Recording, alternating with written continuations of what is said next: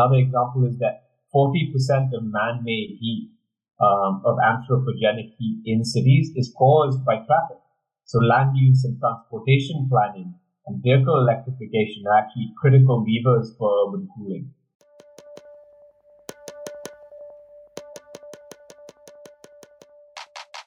Hi, I'm Rushad Nanavati. I work with RMI, or Rocky Mountain Institute, where I lead our program focused on cities. And you are listening to the Understanding the Future podcast.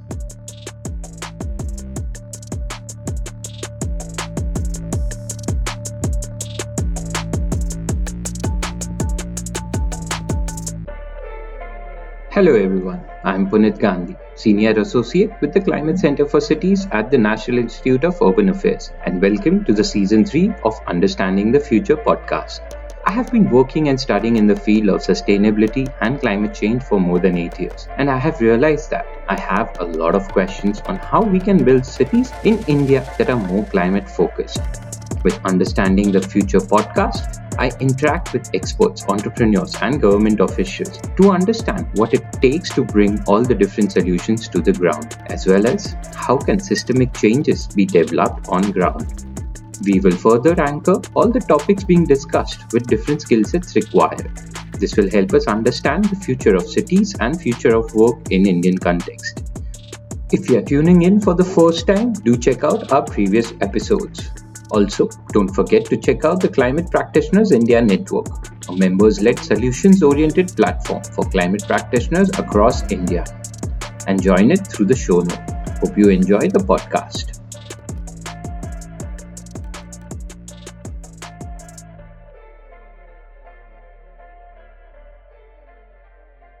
Hello, and welcome to the Season 3 of Understanding the Future. I'm your host, Punit Gandhi, Senior Associate with the Climate Center for Cities. And today we have with us Rushad Nanavati. He is the Managing Director of Cities Program at the Rocky Mountain Institute. And today he will help us understand the topic of urban cooling in India. Welcome to the show, Rushad. Thanks very much, Puneet.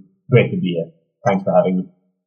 Yeah, and thank you for joining in, because I think we are just passing through the summer in India right now, while southern parts and western parts with heavy rainfall in Delhi right now, it's hot as hell. So, what do we exactly mean by urban cooling, and what are we actually picturing with urban cooling inside?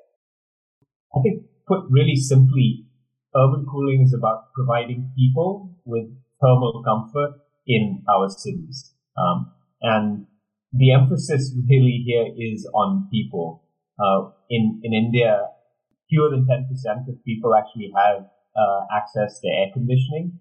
So we have to find ways to cool, to provide thermal comfort, to essentially provide safe and healthy environmental conditions, not just in or to cool individual buildings, but to the city as a whole. India has an outdoor labor force that's about 400 million people. Many of whom obviously work and live in cities. You're talking about people like day laborers, construction workers, street vendors, who don't have the luxury of being able to retreat into an air-conditioned space anytime conditions outside get dangerous or truly uncomfortable. And so we have to think about not just cooling individual buildings. We have to think about and work on actually lowering the temperature in the entire city or in the entire metropolitan area. And as I said, and I think might be quoting Shakespeare or misquoting Shakespeare here, what is a city but its people? So emphasizing, again, rather than the built environment abstractly, and recognizing that our cities are warming twice as fast as the rest of the planet. And that's why working on the urban cooling agenda in particular is so important. Absolutely. And as you're mentioning, cities are warming twice as fast.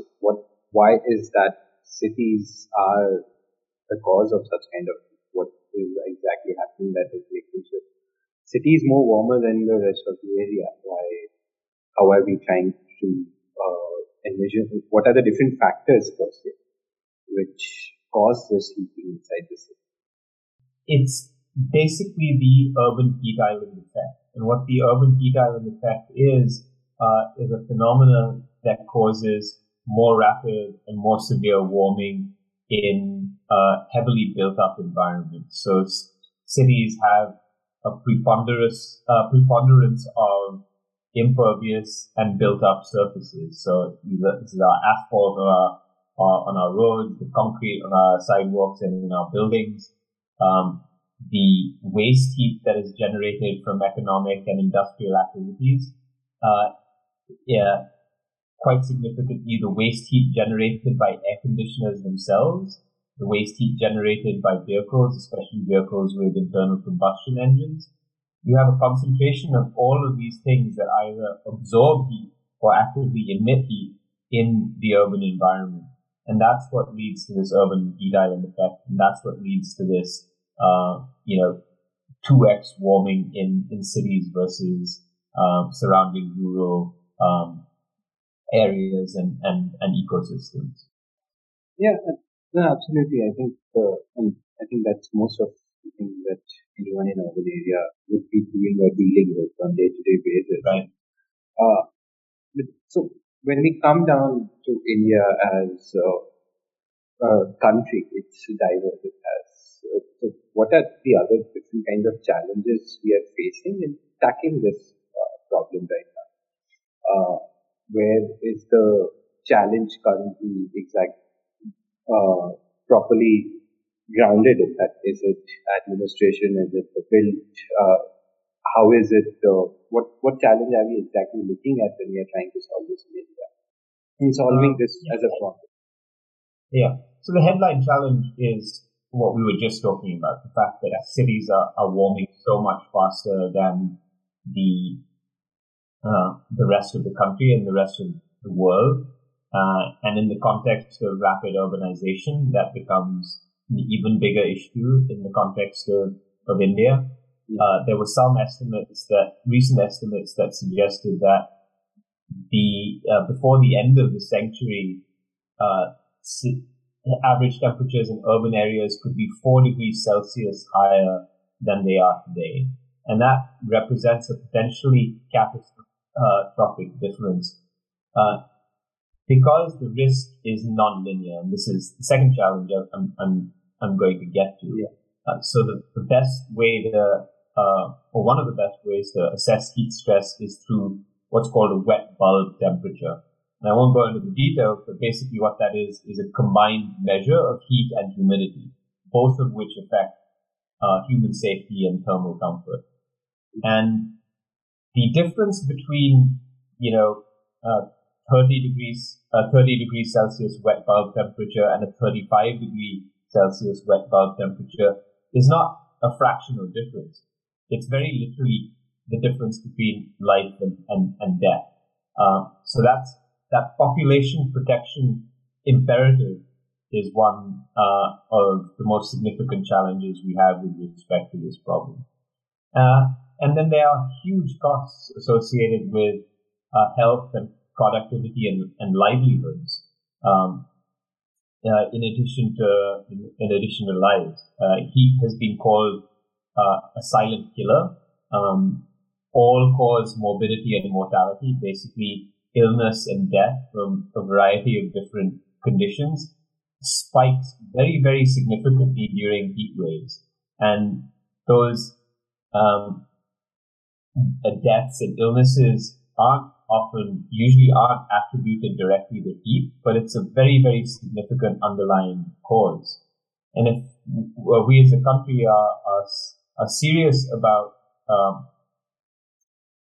poverty reduction, lifting up the 200 million people in India living in extreme poverty out of it, considering those health and productivity impacts is really, really important. By some estimates, left unaddressed, the problem could rob India of something like 2% of GDP.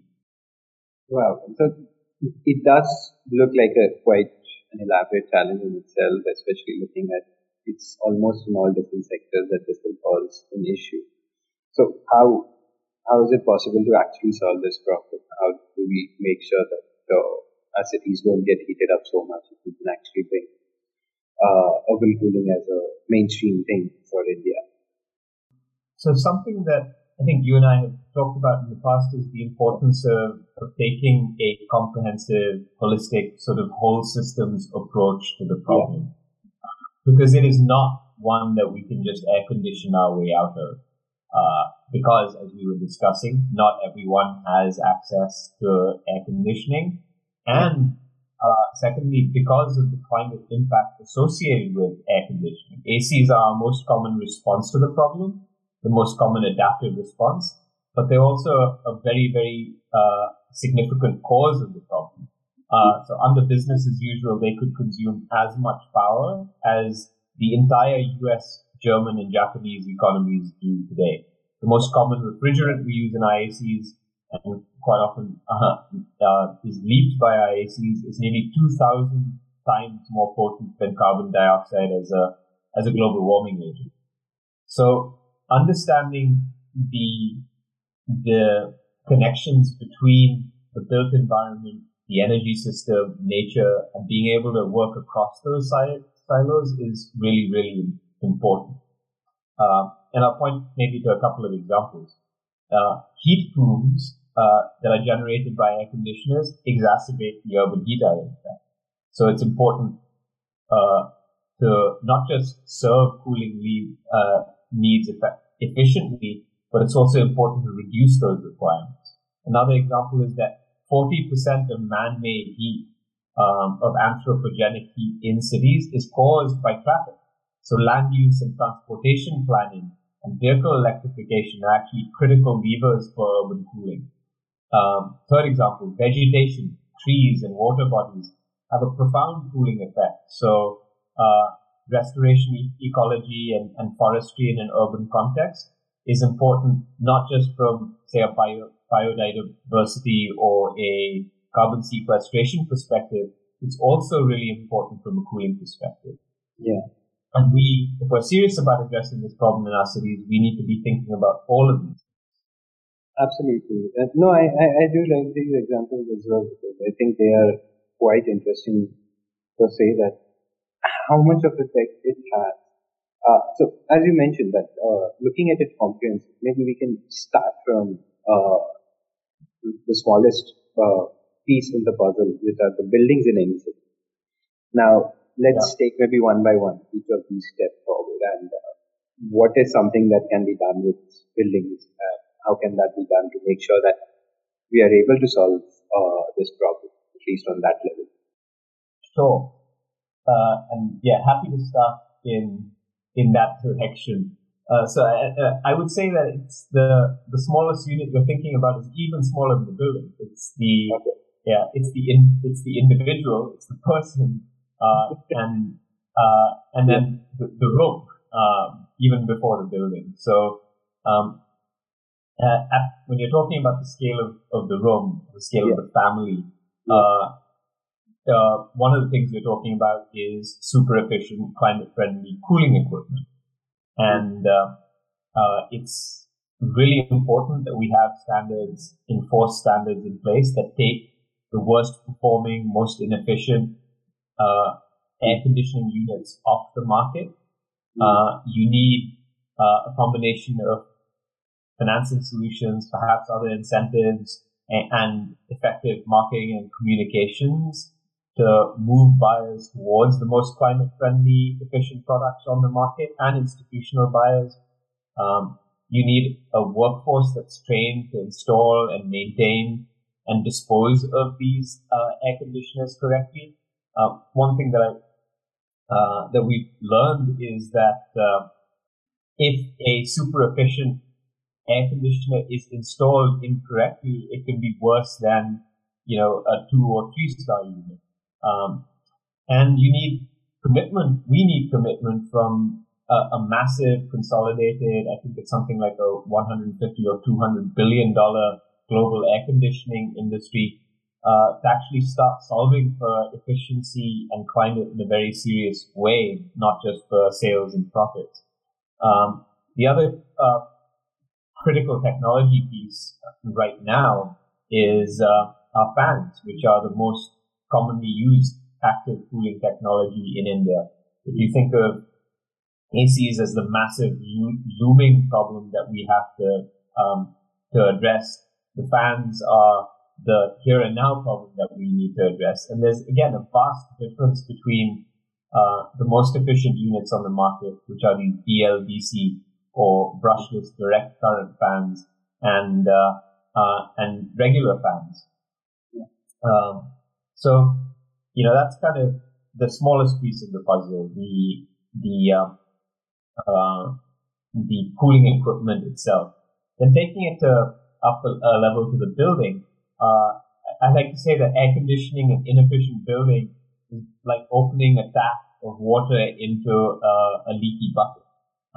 And good building design, on the other hand, and construction minimizes the need for any kind of active or mechanical cooling. And that includes things like, building orientation, insulation, cool surface materials, high performance windows, shading structures, ventilation, and, thermal mass. That provides some inertia or protection against big temperature fluctuations. And it's worth pointing out that none of these interventions are new. In India's case, quite often many of these measures are embedded in age-old vernacular building styles, many of which we've unfortunately lost.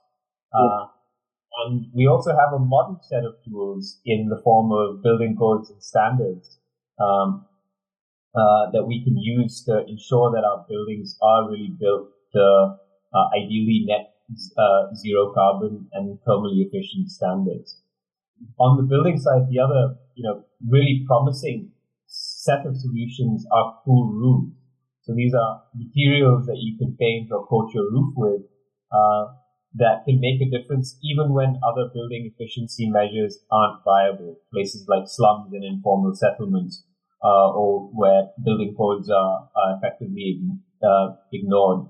So, when sunlight hits a black roof, 60% or more of that energy heats the building or heats the city's air. That number is less than 10% when you're talking about a simple white roof. And there's some super promising new solutions and materials emerging from labs that are as efficacious as an AC. So, literally provide as much cooling impact as an air conditioning unit. So those are the building level solutions. I was just asking about the same thing. What is the next level then? Yeah, so the next level up is a collection of buildings or neighborhood. And here there are a couple of interventions that are really promising. On the active cooling side of things, district cooling systems, which serve many buildings with a single central chiller. So you can think of this as one massive air conditioning unit that serves multiple buildings. And it does that through a network of pipes and delivers massive efficiencies related to scale and related to the diversity of loads. So when one building's air conditioning requirements are really high, another may be low. And so you can size a system that in aggregate is much, much smaller than one that would be required if you were serving each of those buildings separately. And critically, district cooling systems don't exacerbate that urban heat island effect that we're talking about. So these really need to be the default technology choice in any large new commercial or mixed use neighborhood scale development where air conditioning is going to be a feature. Also at the sort of neighborhood or street scale, there is a really important place for smart surfaces. So a typical asphalt road will absorb 95% of the sunlight that lands on it. Concrete absorbs something like 75%. If you can increase the reflectivity of those surfaces and actually the permeability of those surfaces, you could reduce surface temperatures by up to 5 degrees Celsius, which is a huge difference when you're talking about neighborhoods that are dominated by these materials. At a similar scale, urban nature has a really vital role to play. So urban parks and forests can be 7 degrees cooler than treeless parts in the city. The effect of that cooling is not just confined to the park or the forest itself, can actually extend to, 3/4 or nearly a kilometer away from it. Just having a tree-lined street, and you see this in Delhi where you are, can make a 3-degree difference. So really, a really important place for urban nature. And then finally, when you're thinking at the metropolitan or the city scale, there are ways to weave heat resilience actually into the city planning itself. Yeah, no, that's pretty interesting because I never knew that the line of tree on road can actually help in also reducing 3 degrees Celsius or something, which is quite helpful because I think most of the traffic generally is going around that line of tree, and that might be one of the causes of pollution per se as well. So now coming, as you just mentioned about the city scale and planning. So how can planning help in this whole, like what can be done while we are doing planning so that it can actually be taken care of in at least the expansion of the city, because if it's already brownfield, it might need much more work, but if it's whenever the city is expanding, how can planning support in this whole ecosystem development? In several ways. So first thing to recognize is that urban populations are growing really fast, and unfortunately, urban land area is growing even faster. And so affecting patterns of growth and development is critical for any number of reasons. Critical from an equity perspective and a transportation burden perspective. Critical because you want to obviously minimize land consumption. You want to minimize the embodied carbon associated with sprawl. You want to keep cities essentially more compact, so that distances are smaller and we're not as reliant on cars and other vehicles as we would need to be. And addressing those patterns of development or affecting those patterns of development is really critical from a heat resilience perspective as well. As I mentioned, 40% of anthropogenic heat in cities is generated from vehicles. So compact and mixed use kind of development is really, really important. The other thing planning related is building orientation and street orientation, which can either help you harness things like prevailing winds that can help lower the temperature of a city or keep a city cooler, or you can orient buildings and streets in a way that prevent that from happening. And then perhaps most importantly, optimizing the distribution of green and blue space in a city in the context of planning is incredibly important. And incredibly important from an equity perspective, because this pattern sort of repeats itself all over the world. Poorer neighborhoods, lower income neighborhoods almost invariably have a higher proportion of built up surfaces and fewer trees, less green space, or less high quality green space. And that's certainly true of India as well. So those are a few of the ways in which you can kind of consider or embed heat resilience or heat resilience logic into major planning exercises. Absolutely, that sounds pretty good. But then I think now coming to that, okay, we have understood that what are the different levels and how each level currently has some or the other solution which can be taken up. It's not like we have to reinvent the wheel for doing all these things.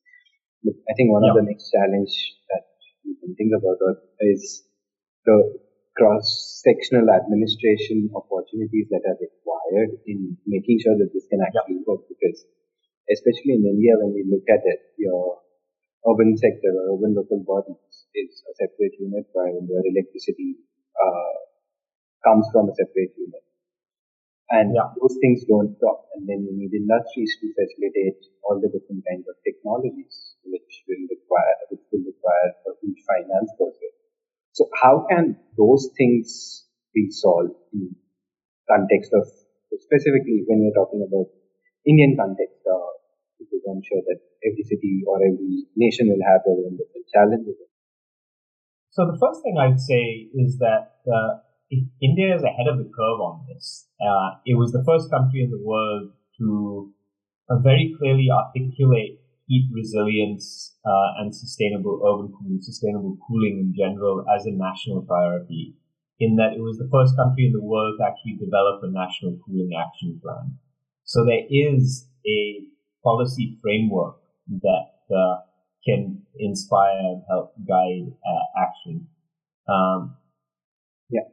And that now needs to basically translate into a number of different stakeholders realizing and taking very seriously that heat resilience is a part of their job descriptions. It is their responsibility, regardless of the government department or sector in which they are working.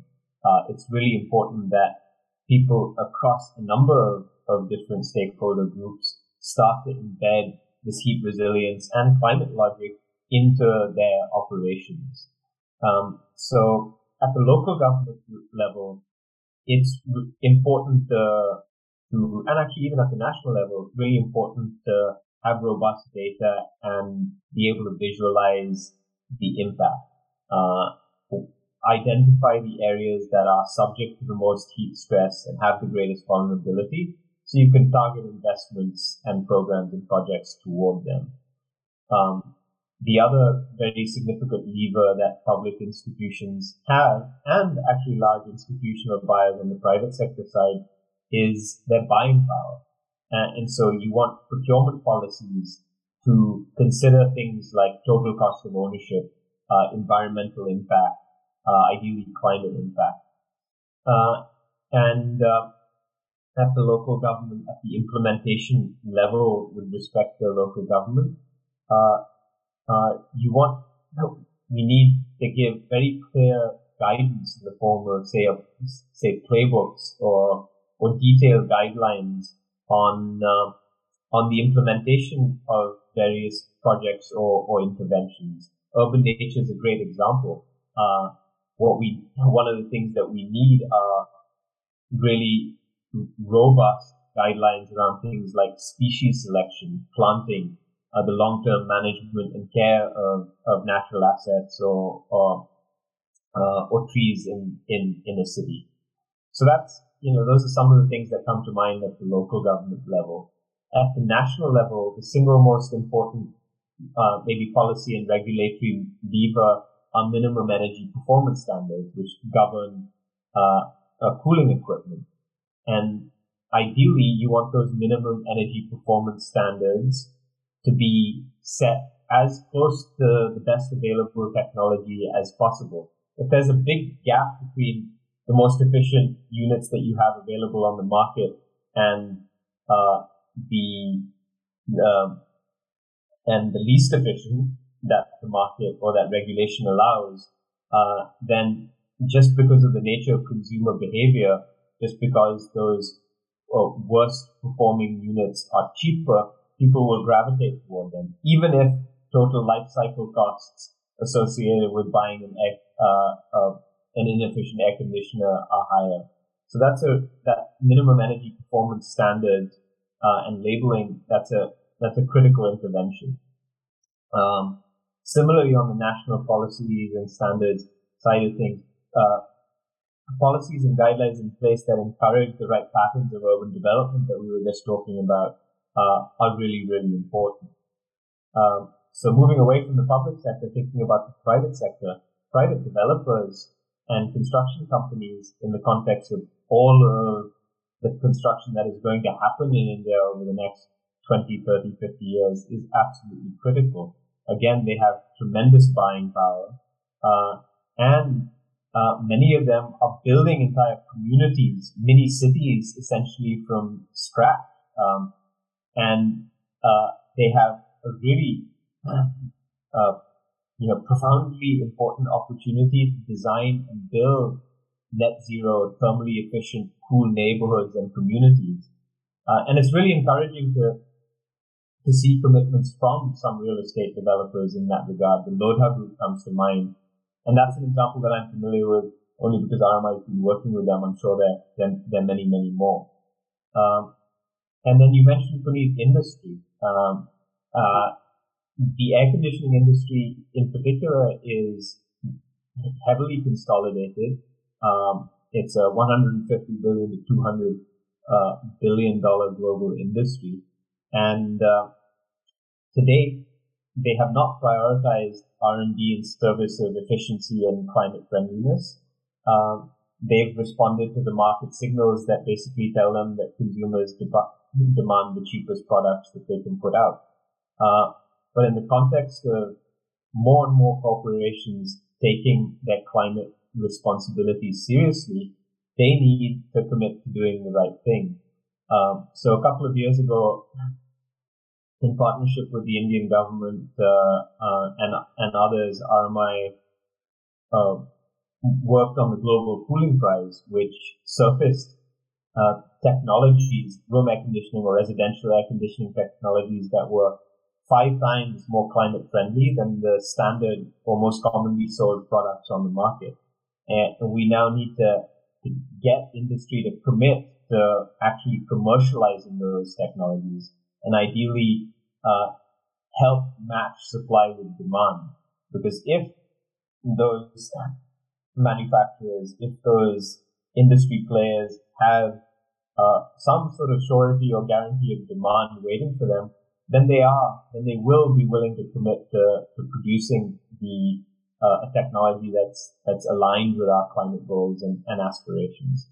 So there's a really important role for each of those stakeholder groups to play. It's a complex issue, but one of the upshots of that is that everybody has to treat this as a part of their responsibilities. No, absolutely. I do agree that it's all stakeholders' hands in it, and that's, I think, one stakeholder I would like to come back to is individuals that you mentioned, the first and the behavior change that is required. Because you also mentioned that if a super efficient AC is not used properly, it can be worse than 2 or 3-star AC. Now, if that is the case, how can we actually change behavior? Because unless and until it is made so easy for people to just switch on and off, everyone might not be adapt to that amount of new technology per se as well. So how can behavior in general be taken into account while we are taking this data? So, I think there are, I have a few different thoughts on this topic. Consumers are, I think it's unrealistic to expect that consumers are going to actively consider climate when they're making purchasing decisions or thinking about cranking up or down the dial on an air conditioner at home. With respect to any individual sort of hierarchy of needs and priorities, the unfortunate fact is that, climate and sustainability and energy system considerations are not going to feature high on that list. So you have to make it easy for them to make the right choice. And that's where policy, regulation, innovative business models have a really important role to play. So one of the things I mentioned is that that consumers generally will buy the lowest priced option available to them, even if that's going to be more expensive in the long term.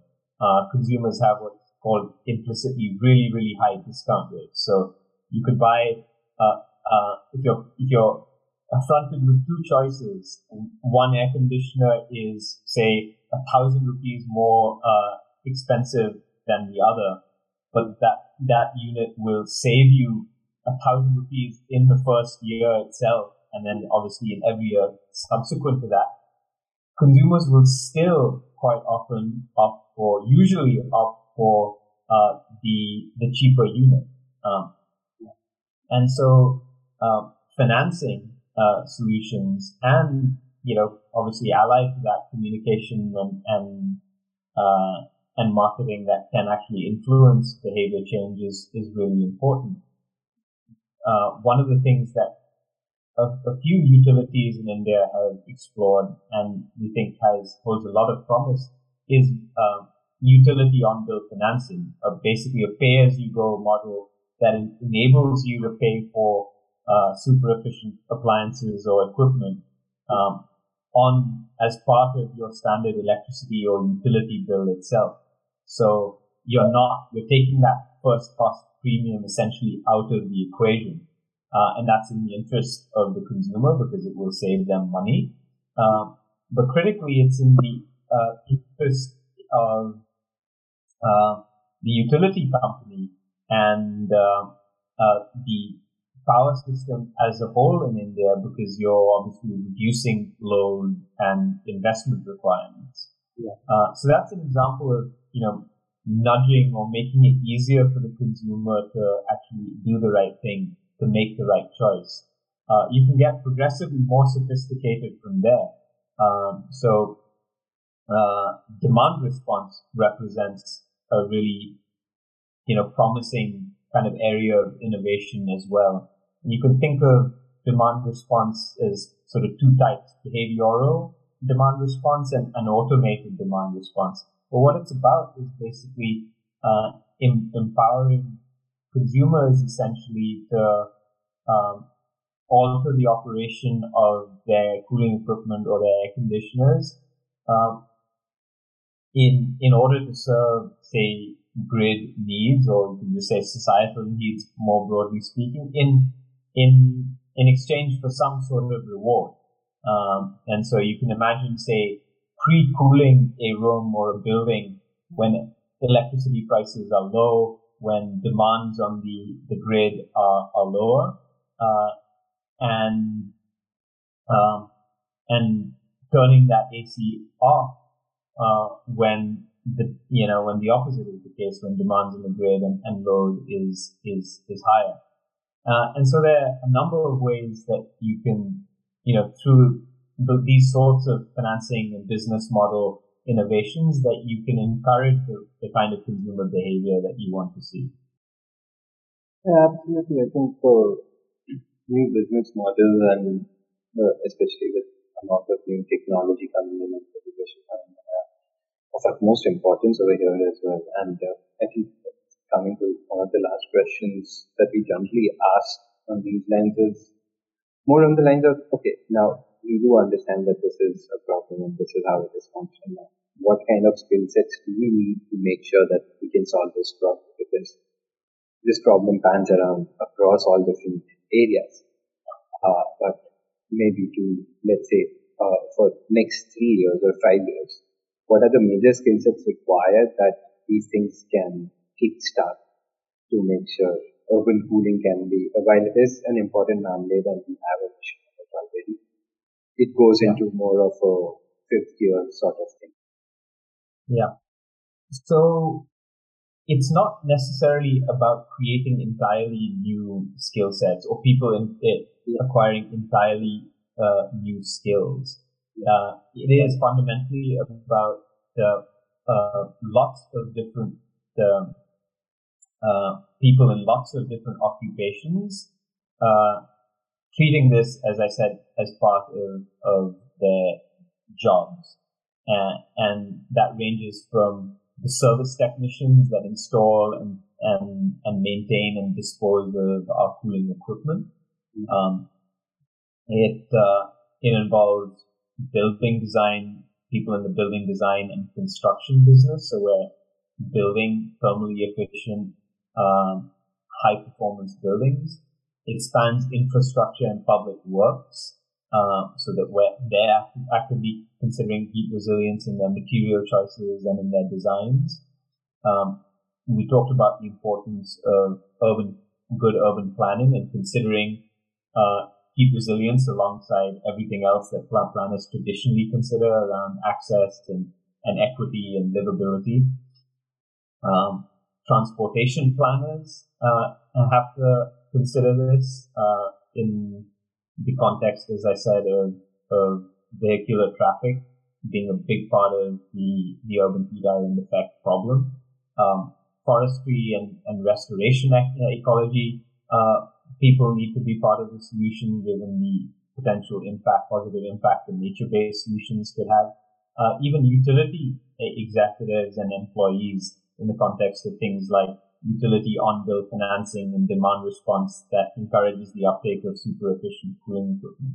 So we need people across each of those areas, occupations, skills to be thinking about and actively working on the problem. As important with respect to skill sets is the ability to think and work across silos. And that's something that Puneet, you were alluding to. So the public works person needs to not just consider, say, durability and cost when they're resurfacing a road. They actually need to think about a surface that reduces the urban heat island effect. When you're building a road, don't just build a road. Make a complete street with protected bike and pedestrian infrastructure, with trees. When the forestry department is executing on its plans, don't just have a numerical planting target, which is, it's easy to point to success and say, oh, we planted 100,000 or a million or 3 million trees. It's really important that they consider prioritizing those investments and those efforts in neighborhoods with the highest heat stress and vulnerability. So that ability to kind of think and work across silos is a really, really critical skill if we are to embed this sort of logic into a city's operations, into the operations of private sector actors that have a really important role to play. Absolutely, I do agree that each level will need, and then the across siloed approach also will be required to make sure that we are able to proceed ahead on these lines as well. But if I have missed out on any point that you think should be covered under this topic, please feel free to put it at this point before we close the podcast. I think I just maybe want to emphasize what's at stake here. First and foremost, lives. If you look at maps of projected heat stress, there's 200 million people in India that could potentially be exposed to deadly heat waves in the mid 2030s if we, absent serious effort and intervention. So there's massive human impact associated with it, and obviously for the positive or for the negative, if you get it right, it could have a huge effect with respect to the country's population reduction and development goals. You have 2% of GDP at stake, as I mentioned earlier, 35 million jobs, or the equivalent of 35 or 34 million jobs. So massive impact with respect to India's growth and development aspirations.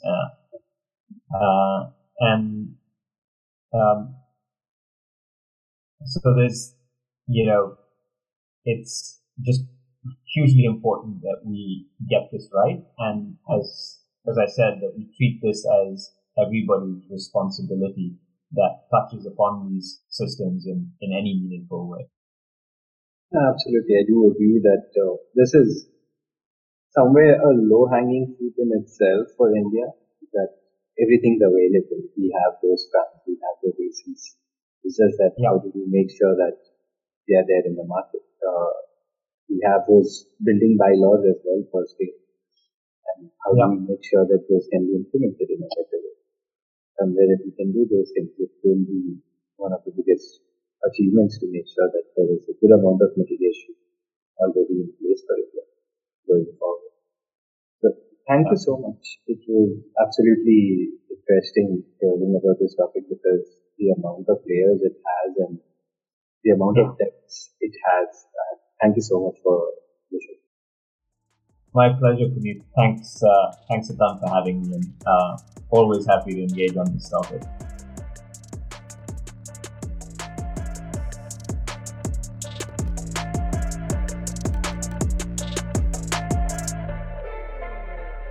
Thank you for tuning into the podcast. Do subscribe to the podcast on your favorite platform and follow us on all social media channels.